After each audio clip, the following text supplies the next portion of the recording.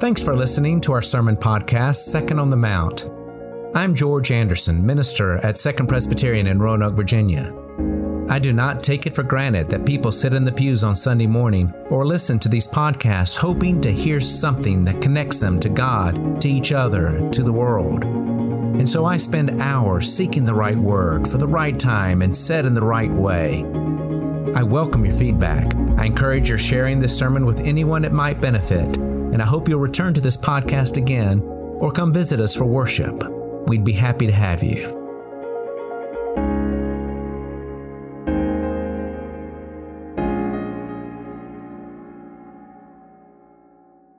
My passages are all single verses, and they'll be scattered throughout the sermon. Let us pray. Holy God, may the words of my mouth and the meditations of all of our hearts be acceptable in your sight, O Lord, our rock and our Savior. Amen. In a few minutes, when the ministers will lead a prayer for the saints, a bell or a chime will be rung throughout the prayer. Each time, just a note, just a moment, all is well. The notes are sounded throughout the prayer. The notes are sounded throughout all of life if we can hear them.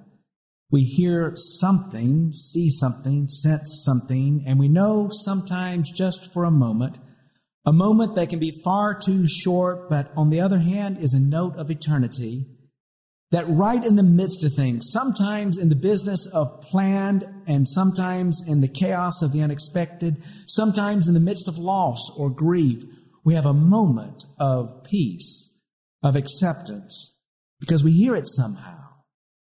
All will be well. A young father, frankly scared to be a father, is given the baby to hold for the first time, and a little fist curls reflectively around the father's little finger, and for a moment he hears it. It will be okay. Then he goes home and gets scared again. A daughter holds the hand of her dying mother, whose fist reflexively curls around her finger, and though she knows it won't be long, she hears in that moment, all is well. The Roman Catholics might be onto something with their 7 sacraments. Don't worry, I'm a Presbyterian Protestant who embraces our tradition of celebrating only 2 sacraments, baptism and the Lord's Supper.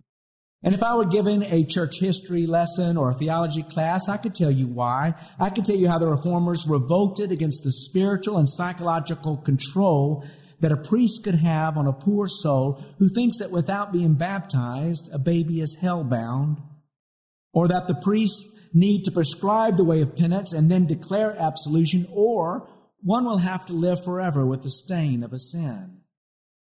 I could tell you how the Reformers said that the sacrament should be instituted by Jesus in Scripture, and that both baptism and the Lord's Supper proclaim all that we need to know about God's grace and our salvation. So I'm good with 2 sacraments. But I do appreciate the beauty of a sacramental system that finds ways to sound the note of grace throughout the life of the church. Once we're past all that control stuff, once we're past the medieval idea that priests have the magical power to grant passports into heaven, we can begin to appreciate their baked-in reminders that at any given moment in the middle of life, the light of eternity might break in and we somehow hear that all will be well. Baptism. Before this child lives a life that will bring sorrows and joys, the bell is rung. This is a child of God. All will be well. Eucharist. On the night Christ was betrayed, Jesus says, my body broken through my love, through God's love for you. These words are said one last time during last rites when final communion is served and the bell is rung. God's love will not let you go. Confirmation. A teen, having studied the creeds of the ages, professes faith as an adult and accepts responsibility of joining the cloud of witnesses, and a bell is rung. God has a place for you. Reconciliation. In a confessional booth, a shame is no longer carried privately, alone. And then are heard the words of guidance from a priest, and then words of grace, and a bell is rung. By the grace of God, you are forgiven. Anointing with oil, the sick, even the dying, are anointed with oil, and the bell rings. There is a healing that ultimately comes to us all. even at death. Marriage vows are exchanged with a bell notes reminder that God has made and kept an eternal vow to us. And ordination, as priests, ministers, deacons, or elders kneel for the laying on of hands, they do so with some anxiety about what all this is going to mean for them. And some who are watching have some anxiety. They're wondering what God wants of them in life. And the bell is rung. God's grace is sufficient. Again, whether there are 7 or 2, the point is that we should let the sacraments train us.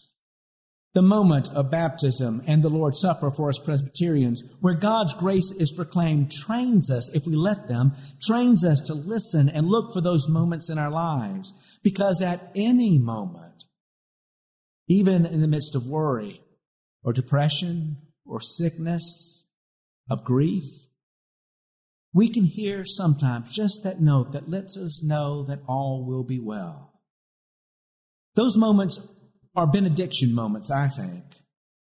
Benediction comes from 2 Latin root words, bene meaning well, and diction meaning to speak. To utter a benediction, then, is to utter the affirmation, all is well. But when the bell is truly rung, it's not just that something is said. It's not some forced piety of say you believe it when you don't. It's not some placebo words to divert us. When the bell is truly rung, it may not be words at all, but it's a message that comes with the voice of God. Washing dishes and seeing leaves drift by the window, and for no reason at all, it's a moment of calming grace. Or a voice on the phone says the words you wanted to hear far more than you were willing to admit. I'm sorry. Or I'm past it. I forgive you. You know, without the 7 sacraments to remind us that those benedictions can be heard without life, here's how we Presbyterians are supposed to also train to remember to listen for God's healing and calming word of peace. We should read our Bibles. We can read our Bibles in the pews, the old ones. In a couple of weeks, you can even take it home with you. And then you'll have a new Bible to read. And in the front cover, there might even be an inscription pointing out someone who was a means of grace for someone else. And throughout that Bible, from beginning to end, as people of the book, we can see that benedictions just keep coming. God saw all that He had made, and it was good. It's perhaps the first. It's perhaps the first all is well note of Scripture. And that bell rings several times in the first chapter of the Bible. And it was good, and it was good, and it was good. You continue to find benedictions over and over again in the Old Testament, and you find them in the New Testament as my scripture selections show. I sort of chose them arbitrarily. They are everywhere, even in very disputed sections of the Bible, sections of dispute or conflict. The benedictions keep coming. The first I listed is the one from Luke's Gospel. At the moment of the announcement of Christ's birth, shepherds are doing what they do every day, and yet it's not every day. They're out in the field keeping watch over their flock by night, doing their daily work, but suddenly they hear this anthem of heaven. Unto you a child is born, the angels say. This day, this ordinary day. And that bell's note reverberates because the angels keep singing, glory to God in the highest, and on earth peace among all people with whom He is pleased.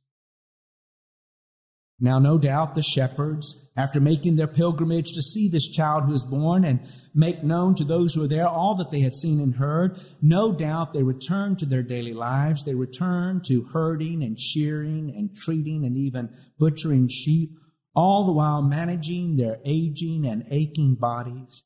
They'll be sick again. They'll be hurt again. They'll make mistakes that they will regret again, and they will die one day. But they heard that note sounded, peace on earth, all will be well. Next, I paired a charge with a benediction. And both are given for people living in the chaotic world, the busy world of Roman rule, and in the midst of internal strife in churches. Paul in 1 Corinthians urges the Christians to seek reconciliation, to stay strong, to not lose their way. So he gives them the charge. Therefore, my beloved, be steadfast, immovable, always abounding in the work of the Lord, knowing that in the Lord your labor is not in vain. Now, Paul offers benedictions in 1 Corinthians 2, and maybe I should have chosen one of them, but I jumped to the brief letter of Jude just because I like it so much. It's only one chapter. The letter really doesn't say a lot, or at least says very few words, but it says a great deal in saying this for busy lives, dealing with challenges. Now, to the one who is able to keep you from stumbling and to present you blameless before the presence of his glory with great joy, to the only God, our Savior, through Jesus Christ our Lord, be glory, majesty, dominion, and authority before all time, now and forever. Amen. Through all of life, the benediction notes sounded. And then the last passage I chose is the very last verse of the Bible, the last verse of Revelation. A perfect verse, really, to be read on All Saints Sunday when we give thanks for lives that on this earth came to an end. At life's end, there are always reasons to celebrate and rejoice. There's also reasons to regret, to think of unfulfilled potential, wonderful things that could have taken place without this betrayal or that illness or that harm done. It doesn't matter. The bell is rung. By God's grace, all is forgiven, all is complete, all will be well. We also know that when we look over the names in the bulletin, we see that some lives are lived long and some are cut short. It reminds us that worldwide, we're not all given the same opportunity in life. There are those born in grinding poverty or in war zones or in families that just don't know how to love. But for each life, that revelation bell is rung. For each life, there is rung that note of eternity that in the end, it's true.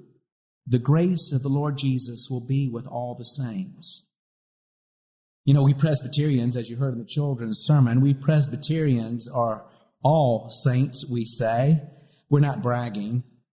We say it's because of God's grace, not by anything we have done, because none of us can expect to have a home with God based on merit. But it is saying that God's grace embraces and forgives and completes the life of each one of us. And in the end, all is well, because God's grace makes it so. Naked we came into the world, naked we will leave it. At the end, we have nothing but God's grace. But all will be well, because in the end, God's grace is sufficient. The grace of the Lord Jesus be with all the saints. The word of the Lord. Second Presbyterian, finding direction by following Jesus.